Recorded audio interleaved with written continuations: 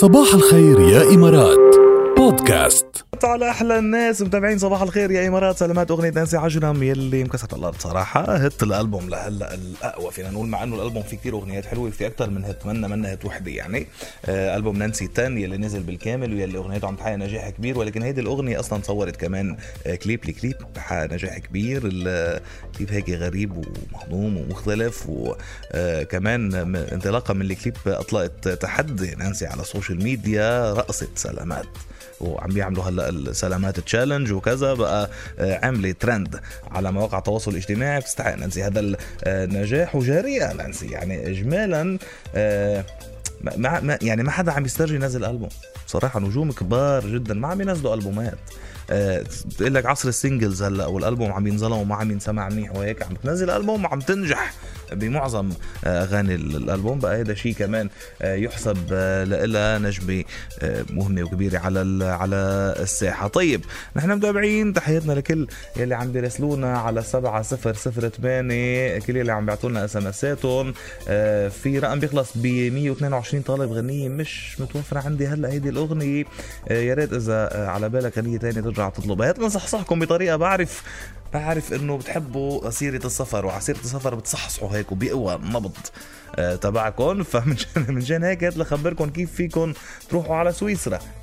على سويسرا مفتوحة هلأ للمسافرين من الإمارات الحاصلين على لقاح ضد كوفيد-19. فيكم تحصلوا على لقاح سينوفارم، وبتقدروا تدخلوا سويسرا حتى عام كامل من تاريخ حصولكم على الجرعة الثانية من لقاح سينوفارم. تتمتعوا بجمال وسحر سويسرا مع باقة التسع ليالي بتشمل 6 مدن رئيسية بسويسرا، هي زيورخ، لوغانو، انترلاكن، مونترو، فيشتاد ولوسيرن.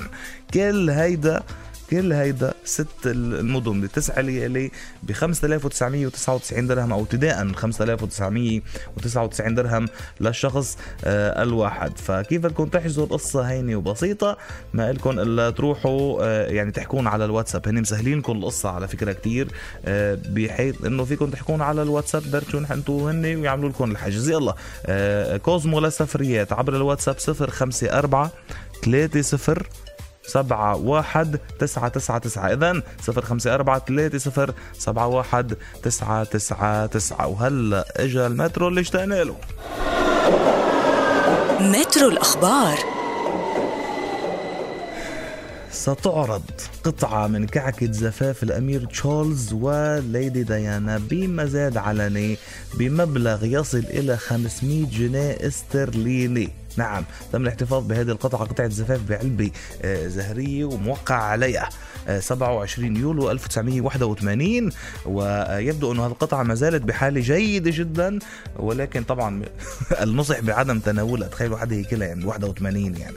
بس بعد من 40 سنة على زواج الأمير تشارلز والأميرة ديانا رح يتم بيع هذه القطعة بالمزادات. هلا مزاد رح يقام ب 11 آب اغسطس، ب 11 الشهر.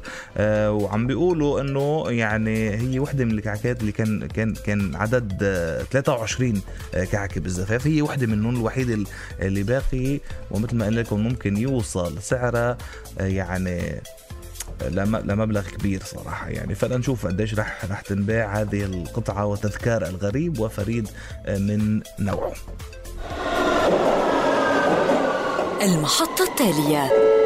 طيب من الجاتو الغالي، اوكي، من الكيك الغالي نروح على اغلى طبق بطاطا مقليه بالعالم يلي عم ينضم لموسوعه جينيس الارقام القياسيه. طبق بطاطا مقليه بمطعم سيرنديبيتي 3، اسمه سيرنديبيتي 3 بنيويورك، وحصل خلص اوريدي على اللقب يعني المطعم اللي بيبيع اغلى طبق فرايز، الاغلى تكلفه بالعالم. تخيلوا هو مسجل ارقام قياسيه بالاشياء الغاليه قبل هيدا المطعم يعني. مش اول مره ومش اول رقم قياسي بيسجلوا، بس هيدا البطاطا قال يتم تغميسها يعني بنوع من الخل الفريد من نوعه، ثم يتم قليها مرتين بدهن الإوز النقي ومش الزيت لتبقى مقرمشة من الخارج وطرية من الداخل وذات طعم ساحر. هلا قديش حقه الطبق؟ كل وجبة فرنش فرايز بس بهذا المطعم حقها $200. عرفت كيف؟ يعني بيفتحوا لك طاولة بمطعم تاني يا حبيبي، تاكل فرنش فرايز فيهم، فهذا أغلى فرنش فرايز بالعالم. المحطة الأخيرة.